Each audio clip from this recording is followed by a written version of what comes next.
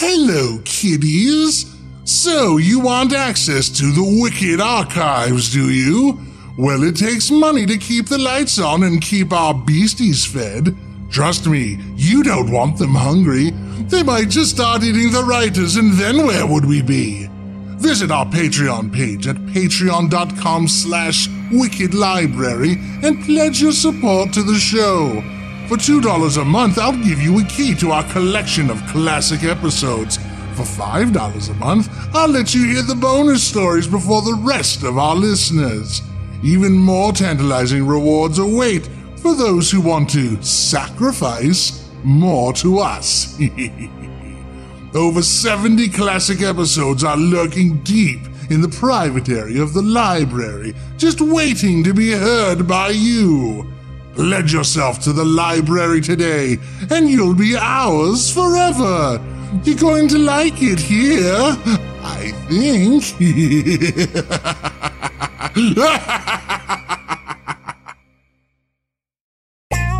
How much is it for people to enjoy the private area of the librarian, Dan?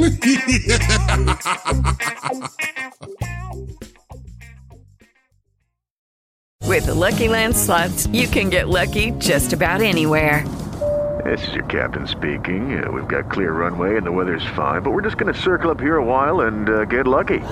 No, nothing like that. It's just these cash prizes add up quick. So I suggest you sit back, keep your tray table upright, and start getting lucky. Play for free at LuckyLandSlots.com. Are you feeling lucky? No purchase necessary. Void where prohibited by law. 18+ terms and conditions apply. See website for details. It is Ryan here, and I have a question for you. What do you do when you win? Like, are you a fist pumper, a woo-hooer, a hand clapper, a high fiver? I kind of like the high five, but if you want to hone in on those winning moves, check out Chumba Casino. At ChumbaCasino.com, choose from hundreds of social casino-style games for your chance to redeem serious cash prizes. There are new game releases weekly, plus free daily bonuses, so don't wait. Start having the most fun ever at ChumbaCasino.com. No purchase necessary. VGW. Void where prohibited by law. See terms and conditions. 18+. Ninth Story Studios, giving story a voice.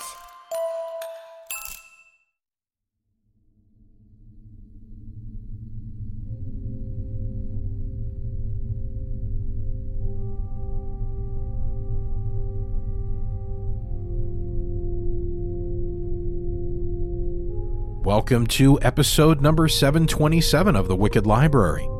I'm Daniel Foytek, and as always, before we get started today, a big thank you to our new Patreon supporters. Since our last episode of the show, we had 3 new supporters: Scott Lambert, Jeremy Martin, and Dom Colucci. Thank you so much for your support of the show, and to all of those who continue to support the show on Patreon, thank you again. We couldn't make the show without your support. If you'd like to support the show on Patreon, you can do that for as little as $2 a month, and up from there you get really cool rewards, and also the satisfaction of knowing that you are a part of making the show happen. If you enjoy the interviews at the end of the show, check out the Ninth Story podcast with Jeanette Andromeda and Immortal Alexander for more interviews and discussions with storytellers of all types. And of course, don't forget to check out our other popular horror-themed podcast, The Lift, at victoriaslift.com. We're going to start up with some new episodes over there on October 1st and run through the end of the year. And, of course, as you know, the Wicked Library, we will be running all the way through the end of October, culminating with our Halloween special, and then we'll be taking a little break unless you're a Patreon supporter, in which case you will continue to get some extra stories while we're on break.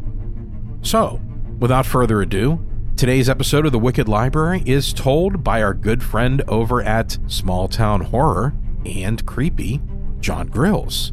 John gets a little help from our good friend Nicole Goodnight, whom you've heard here on this show before, and of course on the No Sleep podcast. And today's episode is scored by our good friend Nico of We Talk of Dreams. Today's author, Mark Slade, makes his Wicked Library debut with his tale, Rare Air. Well, here we are again. The warning at the beginning of the show. I'm getting a little tired of having to warn you people. I mean, the name of the show is The Wicked Library, for God's sakes. It's not the Sweet Pickles Library. Listener discretion is advised. If you're scared easily, good. Seriously though, bugger off if you can't take scary stuff. We're very scary here. Boo.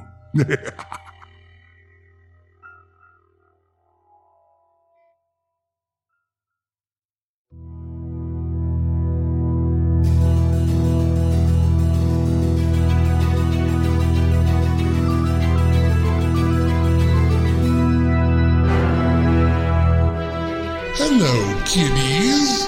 Have a seat and relax. I am your librarian. There's nothing to be afraid of, yet. Hold on to yourselves, boys and ghouls. This is going to be a dark ride. We'll leave the lights on for now. No talking. It's story time at the Wicked Library.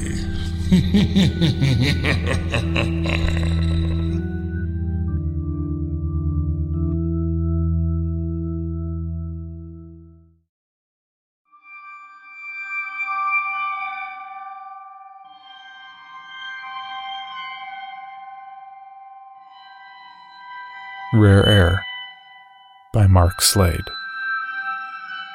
It was Bernstein that introduced Meg to Howard King. Not only was Meg annoyed by the many stories Bernstein was telling about his mother's youth, as old as Lou Bernstein was, you'd think his mother would already be dead.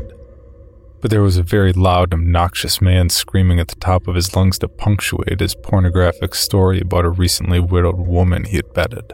Lou, darling, who is that loud man over there? Meg said over the top of her martini glass. Bernstein turned quickly. He saw a short, bald man with oversized framed glasses and a checkered blazer sitting at a table full of other successful men laughing at his dirty jokes.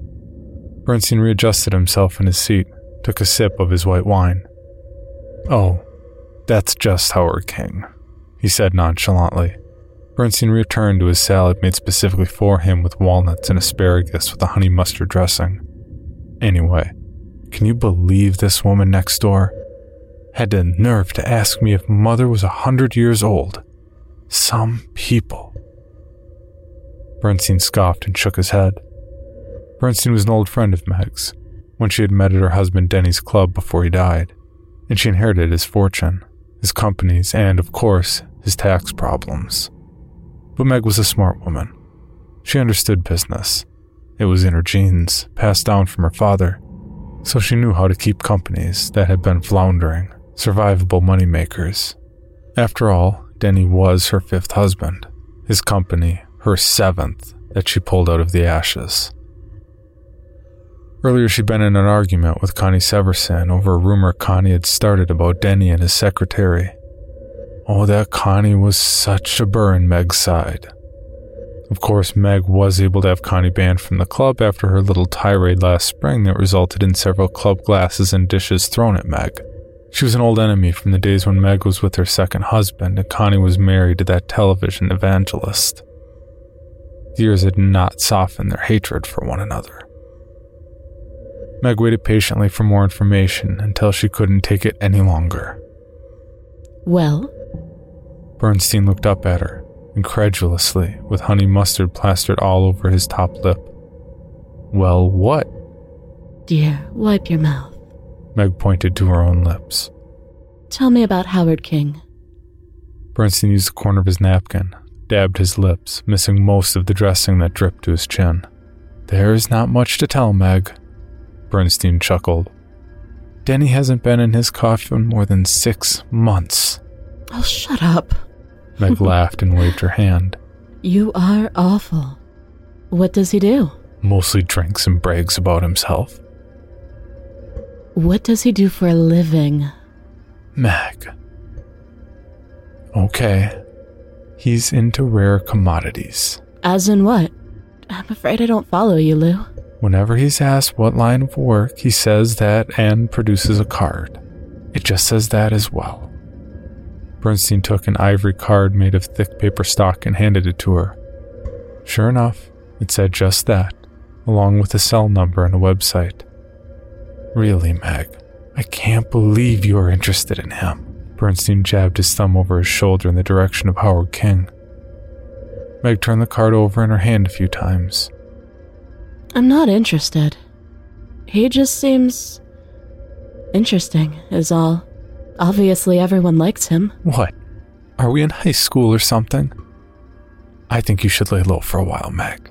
Give your poor heart a rest. And Denny's memory a bit of a thought. Yes. Oh, perhaps, Lou. Perhaps you are right. She watched Howard rise from his chair, drain his glass, and loudly announced that he had to drain the lizard. Howard King drunkenly ambled toward Bernstein and Meg, and when he nearly fell into Bernstein's salad, he decided to sit next to them. He was completely white, as white as a tablecloth on all the tables in the club. A dead rose was pushed into the buttonhole in his very brightly colored blazer, which drooped into the pocket. Looks like I'm not finishing my salad, Bernstein said in a huff and threw his napkin in the plate. Howard leaned into Meg and said, He gets frustrated when he's not winning, doesn't he? This tickled Meg. She covered her mouth to stifle a laugh. Howard sighed, looked around. It gets harder and harder to find a place to piss in this joint. He swayed in his chair. You have the mind of a poet, Howard. Bernstein rolled his eyes. And don't I know it? Howard guffawed as he jerked his knee and kicked the table, nearly turning over the wine glasses. After he settled down, he leaned into Meg again. Hey, Toots, if you point me in the right direction to the toilets, I'll let you hold it. Meg was so shocked by Howard's comment, her cheeks turned a bright red. She was flabbergasted. Bernstein whispered in Howard's ear and pointed to his left where two ivory doors clearly marked men and women. Howard thanked Bernstein, showed Meg a toothy grin. I'll catch you later, Toots. Anyone ever tell you got sexy ears? Yeah. Sexy. Howard headed to the bathrooms, mumbling to himself what he would do with Meg's earlobes. My God, Lou. Is he like this when he's sober? Meg fanned herself with a hand. Bernstein thought a few seconds. I don't know, he said. I've never seen him sober. Bernstein was late. He was supposed to be at the club at 3:30. Meg looked at her watch. She'd been waiting for him an hour and 10 minutes. 3 rum and cokes and a Cobb salad ago. Meg was furious. Meg lit another cigarette. Now her day truly was ruined. Well, hello, Toots, Meg heard a voice from behind her. She turned and saw Howard King. Oh. Meg forced a smile. She took a puff of her cigarette. Hello, Mr. King. She flicked ashes into the ashtray. It's Howard, Toots. He sat down without being asked. I didn't catch the name. No. Meg's upper lip curled slightly. You didn't. Howard laughed, smacked the tabletop with his hand. That was funny. I like a woman with piss and vinegar. That sounds quite disgusting, Mr. King. Meg had a stern look in her hazel eyes. She knew her day would not go right this morning when she noticed their jar of wrinkle cream was empty.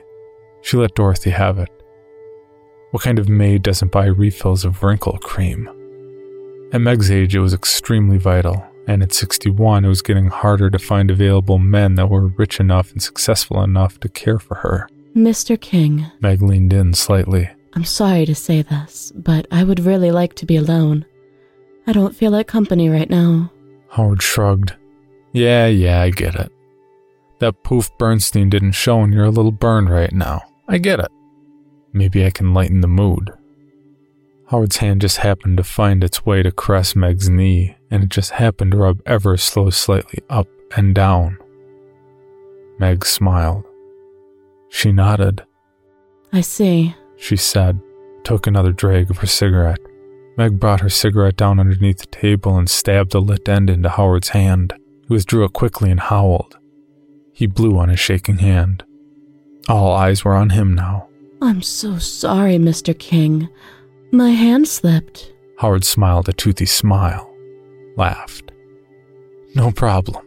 So did mine. If you will excuse me, I have somewhere to be. Yeah, me too. Hey, Toots. I'd like to see you again. Meg stood, pushed her chair in. She picked up her bag, then handed Howard her cigarette. I'm here every day, Mr. King. Perhaps you can catch me. Perhaps, Howard said and placed a cigarette between his chapped lips. Perhaps, Toots. Meg and Bernstein were leaving a show in the village when they saw Howard King leaving an apartment building. Well, Bernstein said, look who it is. Meg tapped the back window of her limo and the driver rolled it down just enough to hear her. Turn around, William, and drive past the apartment building on Hamblin Ave. But drive slowly, please. My God, Bernstein scoffed. What are you doing? Nothing, Meg answered in a raspy voice she used when she was frustrated. I'm just curious. Meg, dear, you are simply obsessed with this man. Oh, shut up, Lou. Her upper lip curled slightly. You are so critical for a man. I think you're a woman trapped in a man's body. If you aren't obsessed with Howard King, then why do you keep telling that story of when he molested you at the club? That's not obsession, Lou. It's simply a damned good story. The limo eased by at the pace of a turtle. There was Howard King, drunkenly trying to fit his key into his Volvo, missing the keyhole, dropping the keys, recovering them, and starting the whole process over again until a middle-aged woman in a robe trotted down the small flight of stairs. Her hair was in disarray and her makeup looked as though she'd been jogging 100-degree weather. The woman bent down, snatched the keys from Howard, and took hold of his tie. She led him back up the small flight of stairs and back into the apartment building. Meg was dumbfounded. That was Connie Severson, she announced. She blinked a few times before a sour look crossed her face. Go back around, ma'am, the driver asked. No, William. Take me home so I can drown in a bathtub of vodka. The night hadn't yet ended for her. She was still on her sofa where she'd passed out. She dismissed her servant girl hours ago after a tirade over an empty bottle of scotch was broken. The servant girl said her good night and retired to her bedroom. The rapping was loud and echoed in her ringing ears. Groggily, Meg rose slowly, nearly falling down. She dragged herself to the door and opened it angrily. Meg found Howard King standing in the hallway, a silly grin on his face and a bottle of wine in his hands. You called for Dr. Love, Toots? He said, pushing his way inside. I didn't call anyone, Meg said, slightly confused. Why are you here? And you just think you can barge in here? Oh, you called me. He laughed, tapping the side of his forehead. Using this. Saying you need love and a party. Oh, I see you already started without me. I hope you didn't finish.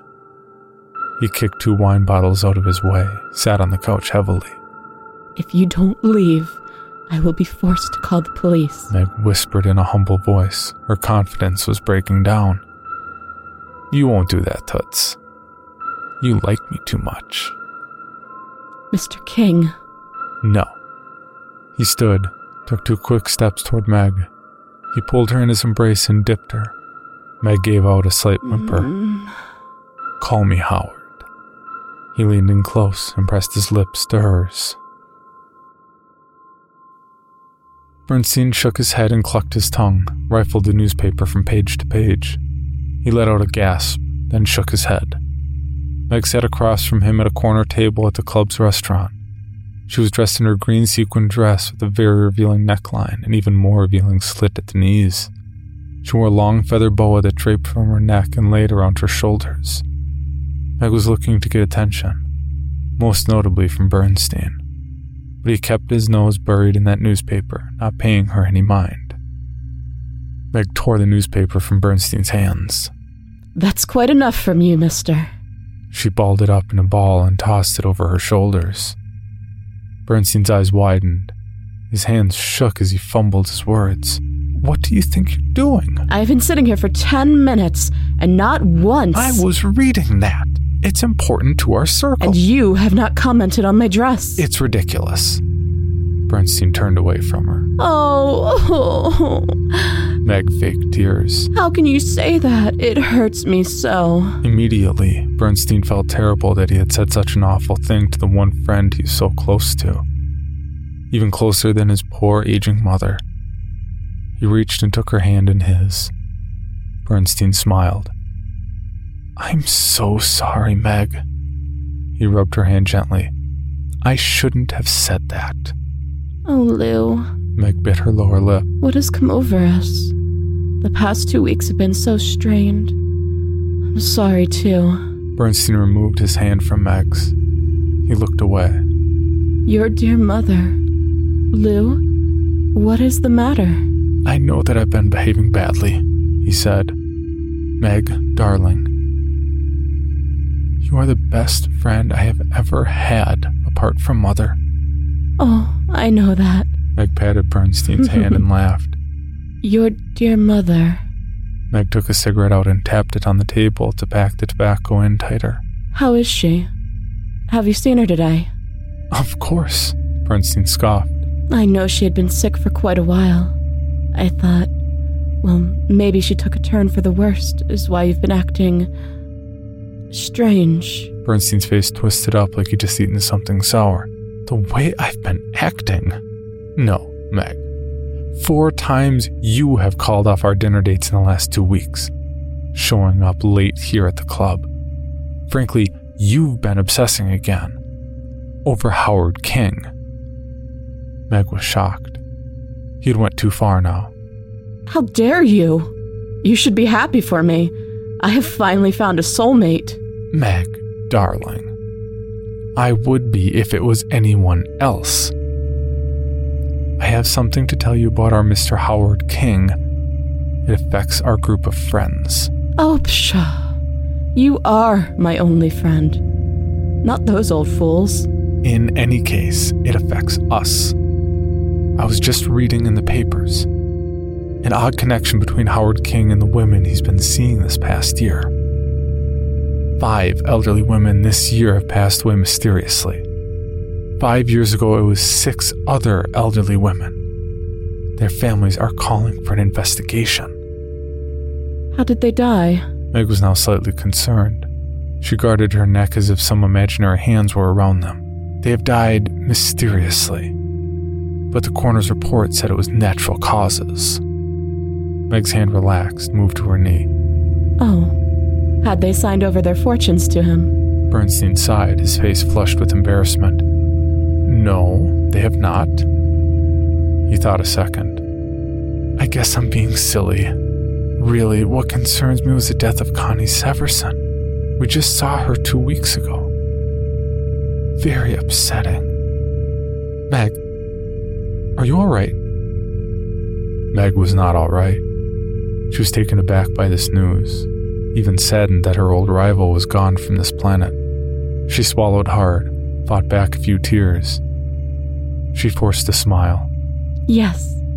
Yes, of course, I'm all right. Howard sat on the side of Meg's canopy bed, grabbed his trousers. She massaged his hairy back with her foot, hoping to coax him back into her arms and make love one more time. Where are you going, Mr. King? She cooed. I got another appointment, Toots, Howard said. Meg sat up and threw her arms around Howard. You never explained what line of work you're in. She kissed his neck, then his ears. Nothing really to explain. I'm into selling rare and exotic goods. Such as? Meg prodded Howard. That was one thing Meg was good at, was getting to the bottom of something if she was curious enough. Howard turned around, smiled at her. Rare air, he said, removed her arms from his neck. Meg was perplexed. What the hell does that mean? You want to know? Yes. Meg replied. By now she was getting more than a little annoyed. He was being cryptic, and she didn't like for people to be cryptic. You really want to know? Yes, damn it. Howard eased Meg on her back, made sure the pillow was comfy under her head. She laughed. Oh, Howard, what are you doing? He placed a finger over lips. Shh. he whispered. No talking during the demonstration. Meg stifled a laugh. He then parted her lips with his forefinger and thumb. He bent down. Meg closed her eyes, ready to receive a kiss. Instead, she felt a horrible pain in her lungs. Her body began to tremble. She reopened her eyes and saw the color of Howard's eyes were no longer brown, but the color of brimstone. She saw mist drift from her lips and into a long vial. Meg's arms floundered as she struggled to catch her breath.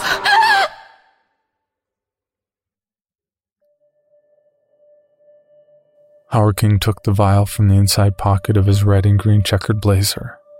Smiling, he looked at it and shrugged. Not bad, he said. He handed the vial to Bernstein. Bernstein adjusted himself in his chair. He grasped the vial carefully inside. Really, Bernstein said.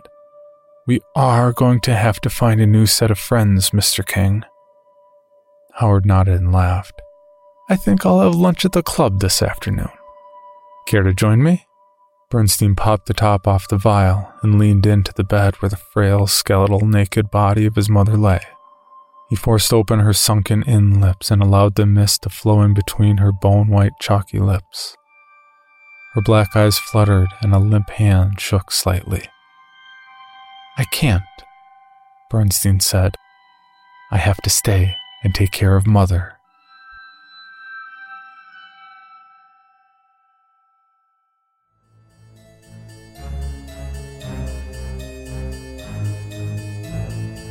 Oh, it's not that easy to leave the Wicked Library. There's still an interview with the author.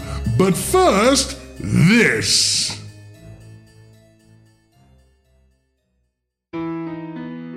Now available from K.B. Goddard, the author of the Lift episode The Lost Library and the Wicked Library episodes The Darkness Within and Shadows, comes her debut novella, The Girl with the Roses. At the haunted auctions of Thornhill and Swift, where artifacts of the ghostly and the macabre are bought and sold, we learn of the statue entitled The Girl with the Roses. Charlotte Salt has always dreamt of marrying for love, but when she receives a proposal, she realizes that romance isn't always the deciding factor in the Victorian marriage market. Married to the eligible but secretive George Avery, she finds herself cut off from her family and friends when her husband takes her to live in his isolated Derbyshire home. Trapped in a loveless marriage, she finds her thoughts turning towards her brother's newly returned friend, the handsome Charles Jameson. In failing health and increasingly troubled by strange sights and sounds, she cannot help recalling Jameson's mysterious warning, "Be on your guard." What danger did he foresee? As dark forces surround her, she contemplates the fate of her predecessor. What happened to the first Mrs. Avery? In a summer of storms, can anyone save her from the shadows? The Girl with the Roses is now available for pre-order on Amazon and Kobo.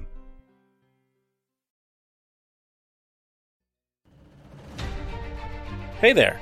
Do you like legends, myths, and whiskey? Or maybe just one of those things? Then you should listen to the Legends, Myths, and Whiskey podcast. For more information, head over to legendsmythsandwhiskey.com.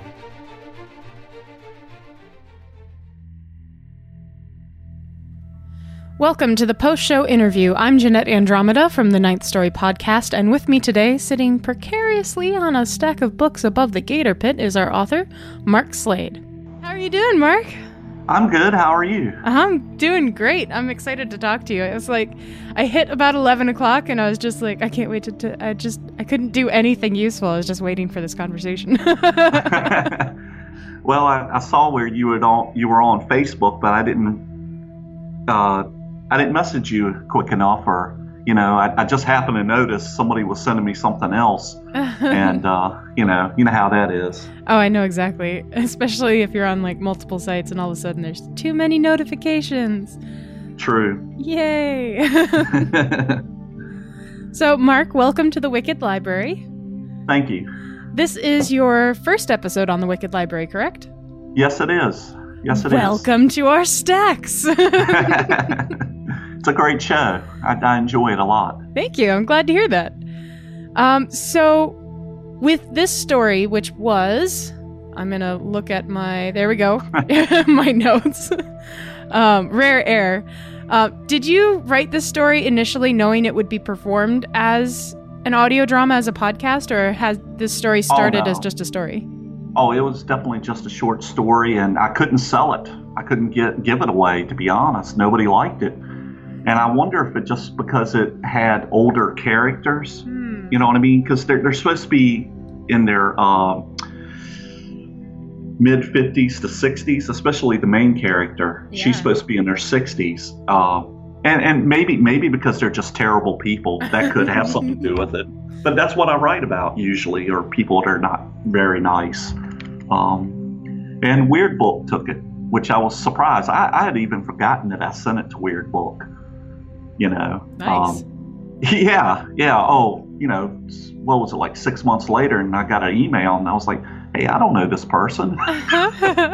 So, but yeah, it was real nice. He's a very good editor, and unfortunately, I haven't been able to sell anything else to him. But hey, it's a start. Apparently, you just need to write about really grumpy older people, and he loves it. That could be it, but I don't know. It was just one of those stories. I think I was just on a kick about. I'm always trying to mix crime drama with horror.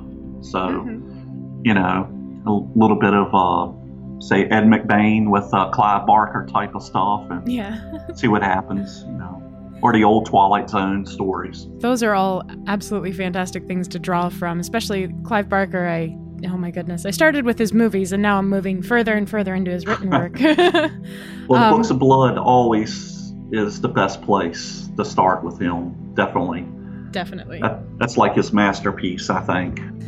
I like how with this story, you kind of played on the Black Widow and the Bluebeard thing, and the twist at the end genuinely surprised me, because I just thought it was going to be this like life or death thing between the two bloodsuckers.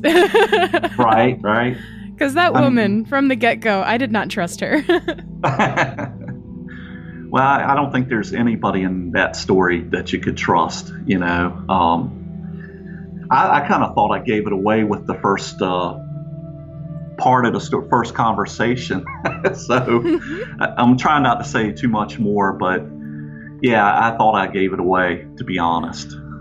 And actually, I think you planted a really great false lead in that first conversation, because the woman, Meg, Meg, she talks about how it's husband number whatever, company number 7, and it's like, oh no, she's sinking her claws into someone else. Yeah.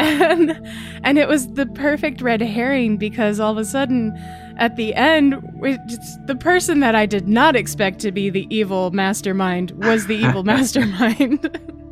Which is really, that's what I'll always set out to, is to distract somebody from it. Not always perfect in the way I design it, but, it fell into the right pieces, fell into place, So did this story just kind of naturally flow out of you, or did you really have to work on this one? No, I try not to really work on them as much. I mean, of course, everybody does, but I'm just saying, I think I already knew what was going to happen. It was just getting there was the hard part, trying to put the right words together and things like that, and making it more conversational. As a matter of fact, I'd sent it to a couple of friends, and I don't normally do this. And I had one friend who told me I had to cut more than half of it. Wow. And I was like, really? You think that? And he said yes, because, you got too much there. And I was like, okay. And I tried that, and I didn't like the way it read. So I just deleted that and just kept my first part. I mean, my first edit, and sent it out. And Weird Book liked it the way it was. Awesome. And so did we, so I guess it worked out. Yeah. I know. I think how I discovered the Wicked Library was just through several tweets from different people, but I think it was connected to the Lift. Nice. The other show, yeah. And I read the submissions and just sent like 4 or 5 stories, just to see if anything would stick. So out of those, I'm curious what your other 3 stories were about. Well, the one I really wanted to be read was the one about, I'm trying to remember. Well, it's about a faith healer, and as he always battled this one guy or 2 guys who always outed him, no matter what he did as the con, because he's not a real faith healer. But he has this one thing that is truly will heal people. And I was kind of hoping that would get read. But, that's okay. I mean, rare air is fine too, I think I didn't have a chance to. I'm not one of the slush pile readers or beta readers or whatever we call them. Assistant librarians. That's what we call them here on the library. Right. But I have a feeling part of why this story was picked was because of characters that are different. Because that's what really stuck out to me in this story was you had this cast of unlikable characters doing nefarious things to each other. And I also kind of liked that it was kind of this commentary. I don't know if you intended it this way, but on the upper echelon. Yeah, and the corporate world. I mean, we need them. Let's face it. I mean, Definitely. That is true. We need them, but you don't need the activities that they engage in. Which is stealing other people's ideas, stealing other people's businesses. Especially illegally,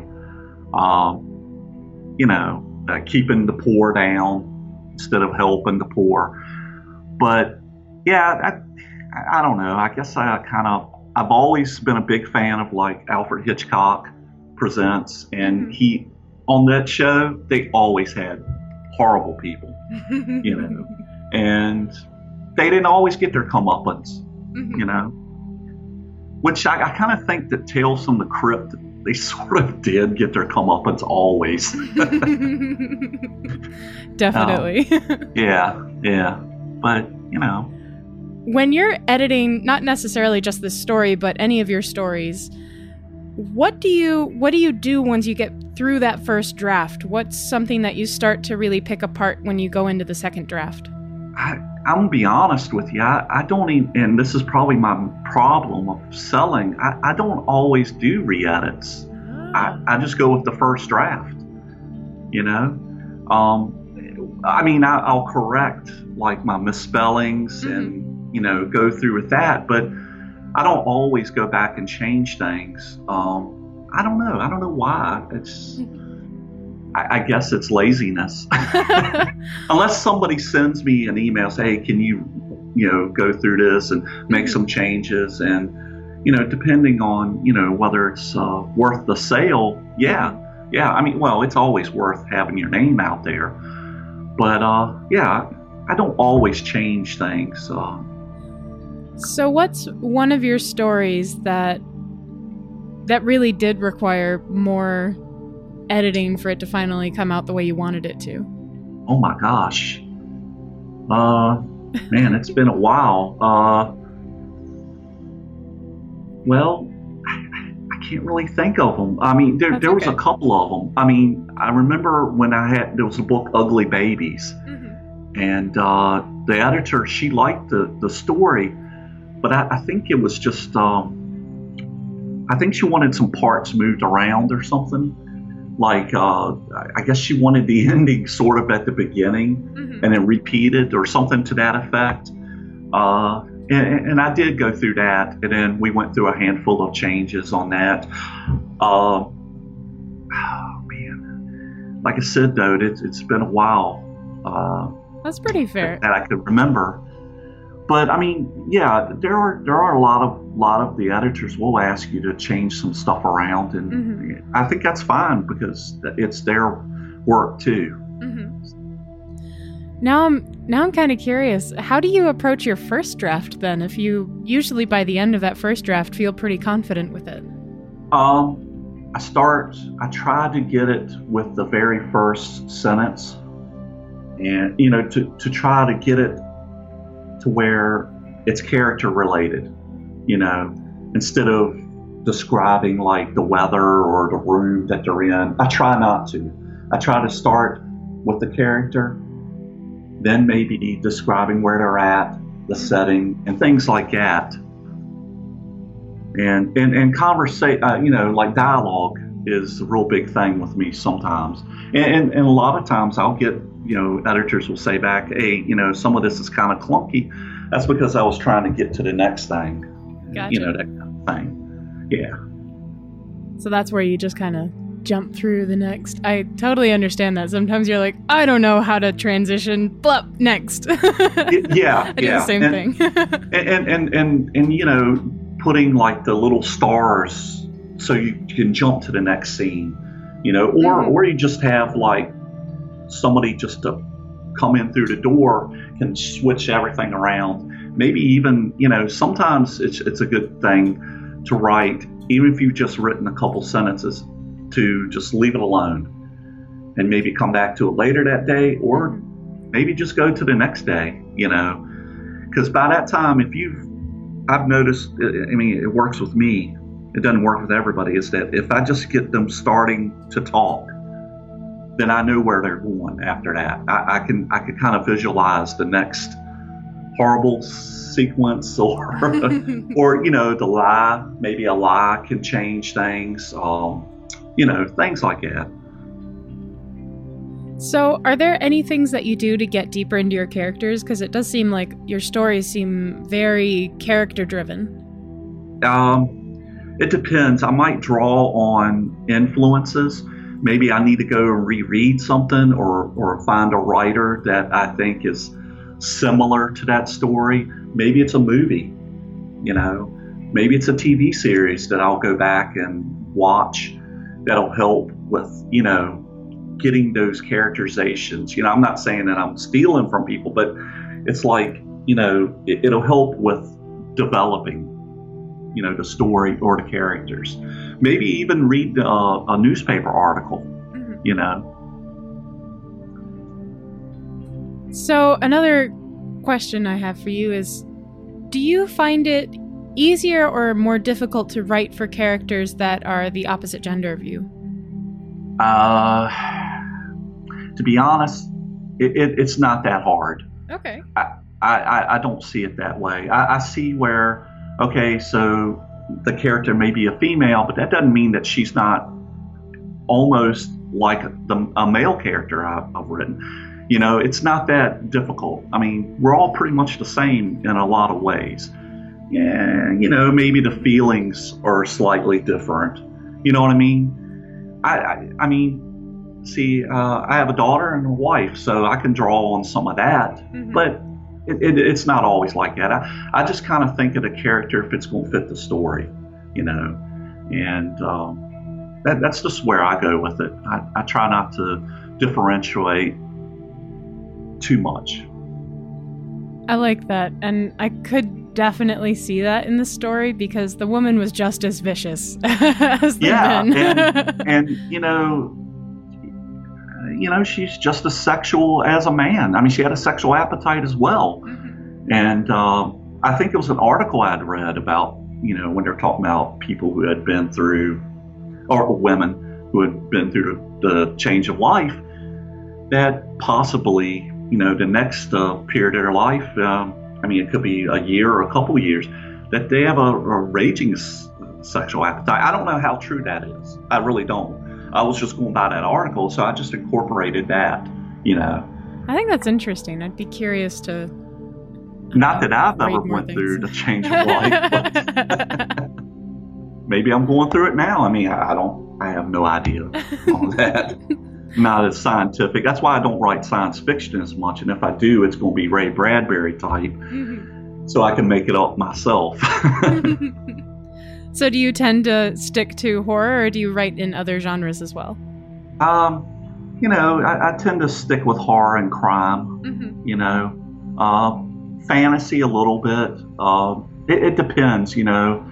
Horrified books or Rogue Planet books, that I usually will publish with, they have a lot of anthologies where they do like Lovecraft type stuff. But I'm not a huge Lovecraft.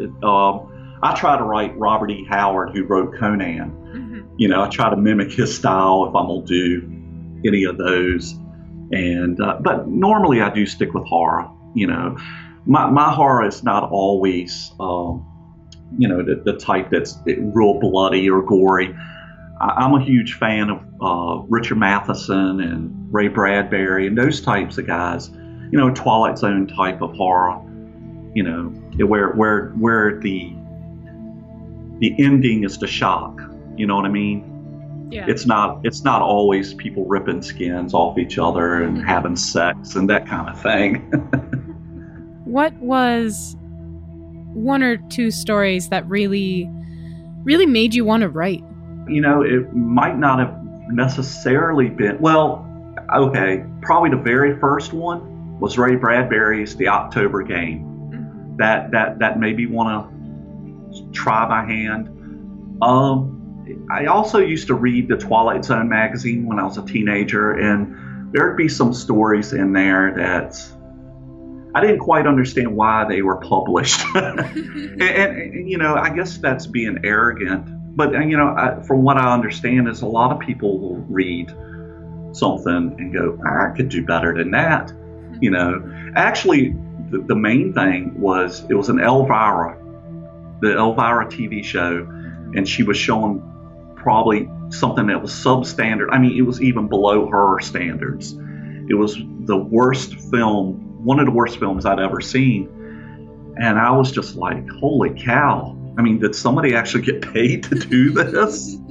So, at 13, I thought I could actually do something like that. And it's not as easy as that. It really isn't, But it kept you trying. It did. It did for a really long time. And then I guess, when I got married and, had a baby, I didn't try as much. As a matter of fact, I was more big into just writing them and not even sending them off. I just kept them for a really long time. And then I had a friend probably about 7 or 8 years ago, and he was doing it. And we were talking about it, and he said that, this online thing, which I had no idea was going on, this resurgence of basically a pulp thing. That's what I'd like to call these online magazines and, self-published anthologies. And I just said, well, heck, I'll give it a go. And I just started fresh. I didn't even try to rewrite or bring out the stories I'd already handwritten. I just started fresh and just started that way and just kept on trying. It took a while, though. It definitely took about, 2 years or so before anybody decided to take anything of mine. So, and even then that wasn't, I wasn't even paid, but I didn't care. I was like, oh, wow, I'm in print, Do you remember what your first publication was? Oh my gosh. I don't remember the story necessarily. I remember, I'm having a hard time remembering the name of the book, but I remember it was Horrified Press. Nice. It was Nathan at Horrified Press. I think he had just started up, I'm not sure. And he had a whole slew of anthologies that he was looking for stories. And I sent it in, and I think it was barely 1,000 words. I hadn't even gotten to the point where I could write more than 3,000 words. And he said, hey, I'd like to publish this. I was like, for real? And he goes, yeah. I was like, wow, okay. And, he said, I don't pay right away. It's on royalties. And I was like, I'm all right with that. And I did get paid eventually. That's awesome. He sent me, in my PayPal, like $10. And I was like, hey, this is all right. I mean, it took a year or so for the book to sell, but, at least he was honest enough to pay the writers, So, it's kind of been like that off and on, Yeah. How many stories are you working on at one time? I used to be, not right now, but I'd say about a year or so, well, 6 months ago, I was probably working on like 4 or 5 at the same time. It just depended on which one caught my attention, you know. And if I can get it to where it was about 1,000 words, then that was the one I was going to keep on going with. And yeah, it's. But mostly I've been just. Mostly I've just been working on like audio dramas, you know, writing scripts for that, and I've about a year and a half or so, off and on, I've been editing my own and putting them out there. Yeah, you have Blackout City and Blood Noir over on Podomatic, correct? Yeah, and Blood Noir had just gotten picked up by Para X online radio. Nice. So they run 2 back-to-back episodes once a month. So they just started last month. That's awesome. So how many episodes of Blood Noir are out there? I just started listening to it because you sent it to me, so I was enjoying it. Well, what happened is that I used to do another one, and I stopped doing that one. And when I got back into doing audio dramas, when they accepted the proposal of doing Blood Noir once a month, I took those old ones and chopped them up along with new ones. Nice. So in my Dropbox, I have at least I think it's 12 that I've already got edited, along with a couple new ones. And I've already, like I said, I've already started production on about 3 or 4 of them. Just being lucky. Using my main actor is Pete Lutz, and he has his own shows too, so he's always busy, and he's a fantastic actor, and he gets me actors too, basically going out there and emailing people and stuff, and then I get the lines through email, or shoot, sometimes they send it to me through Facebook through links, and just working on it like that, just trying to learn how to get a little bit better on audio drama, which is a tough thing. And I spent probably almost all night. I did spend all night last night working on 11 minutes. That's not surprising. They are not easy to put together. They are not. I swear they're not. And sometimes the lines don't always come through as clear, and you have to clean them and things like that. And yeah, it's a lot of work. Especially with the way you were doing it with Blood Noir, at least the first episode that I listened to, you had all the sound effects, you had some music going on, you had the voice actors, you had environmental sounds. That's painting, but with music, with sound. It's very layered, and it was, not easy. Yeah, and you don't always achieve. I'm not to that point where I can just do them right away and it'll sound like that. I really have to work on it, and it's not always like meticulous. While I'm doing it, I am, but afterwards, if I get it completed and I listen to it, and sometimes it's like when you do the stories, I'm just not as like most people have to go back and redo it. I can't do that. Mm-hmm. I have to get it over with, especially especially if I'm doing a script. Usually the scripts just they go really quick. It's all, since it's all dialogue, and you can just visualize what people are saying and how they're saying it, and the sound effects and all that, but I'm not trying to say they're the greatest thing, but at least they're out there, people can hear them. And that's step one, You went from just writing for yourself to sending out some of your stories, and now you are producing entire podcasts with your work. Right. That's, getting it out there is important, and I think it does help that momentum emotionally to make you want to keep going. When someone says, wow, that was really cool, it's like, okay, I'll make another. So where can people find more about you and your work, Mark? Well, basically, they can find me on Facebook, or my blog, which is bloodydreadful.blogspot. And from there they could probably find the links. My Podomatic, like you said, is Blackout City, which is on iTunes. I haven't produced any Blackout Cities in about a year. I do have a book of those scripts coming out, a Blackout City. Horrified agreed to do that. And I've got an artist that's Lizanne Lake, who's doing the cover and all the paintings and drawings for it. So, which is crime noir, science fiction, set in the past and future. It doesn't make much sense when I say it like that, but hopefully when people listen to it, it might. And I've got, I used to do The Sundowners, which was my horror western. I got a book of that coming out as well, of the scripts. Awesome.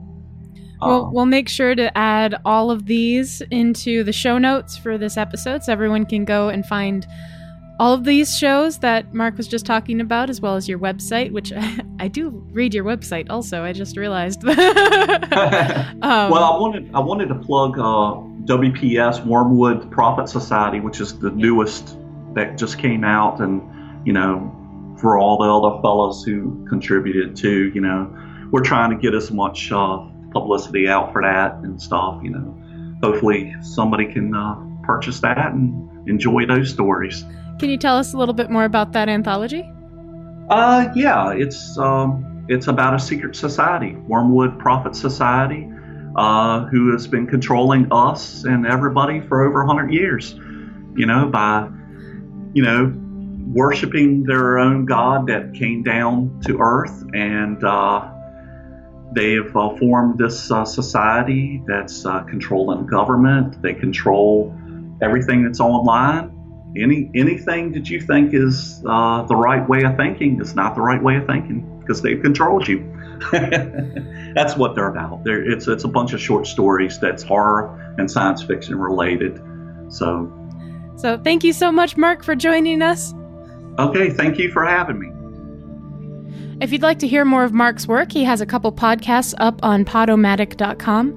The first is Blackout City, and the other is Blood Noir. Both have this wonderful noir bent to them, and I do recommend you go check them out. If you'd like to hear more in-depth interviews with writers of horror like you just heard, except a little bit longer, you can find them over on my other podcast, The Ninth Story. For all the links we talked about today and even more information, you can find it all on thewickedlibrary.com. So, any ideas how to get off this island of books without becoming gator bait? I'm open to suggestions.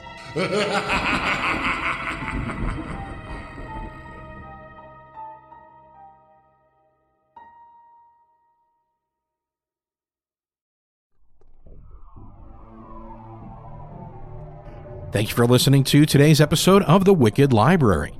The Wicked Library is a Ninth Story Studios production. ninthstory.com.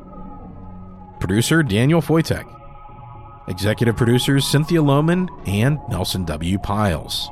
If you enjoy the show, please consider supporting us on Patreon at patreon.com/Wicked Library. You can be a part of helping us keep the shows coming for as little as $2 a month. All supporters get Wicked Fun rewards like bookmarks, access to our archives, bonus stories, and more. And of course, ad-free episodes. The more generous you are, the more wicked the rewards are. Season 7 of The Wicked Library is sponsored in part by the Legends, Myths, and Whiskey podcast. You can find them over at legendsmythsandwhiskey.com and, of course, in iTunes or wherever you subscribe to podcasts. Also sponsored in part by Zombie Lips. They make the antidote for the human condition. Get the cure at zombielips.squarespace.com. All audio recorded in-house at Ninth Story Studios is recorded on Rode microphones. Find out more information about their great products over at Rode.com. That's RODE.com. A big thank you to Rode for helping us make the show sound so good. Complete credits and full show notes, including links and information from today's episode, can be found on thewickedlibrary.com. You can also find links to our Twitter, Facebook, and iTunes page, so you can leave a good review for us, which we might even read on the show. Society 13, Podcast Network. Redefining podcasts. Society-13.com. I like to listen.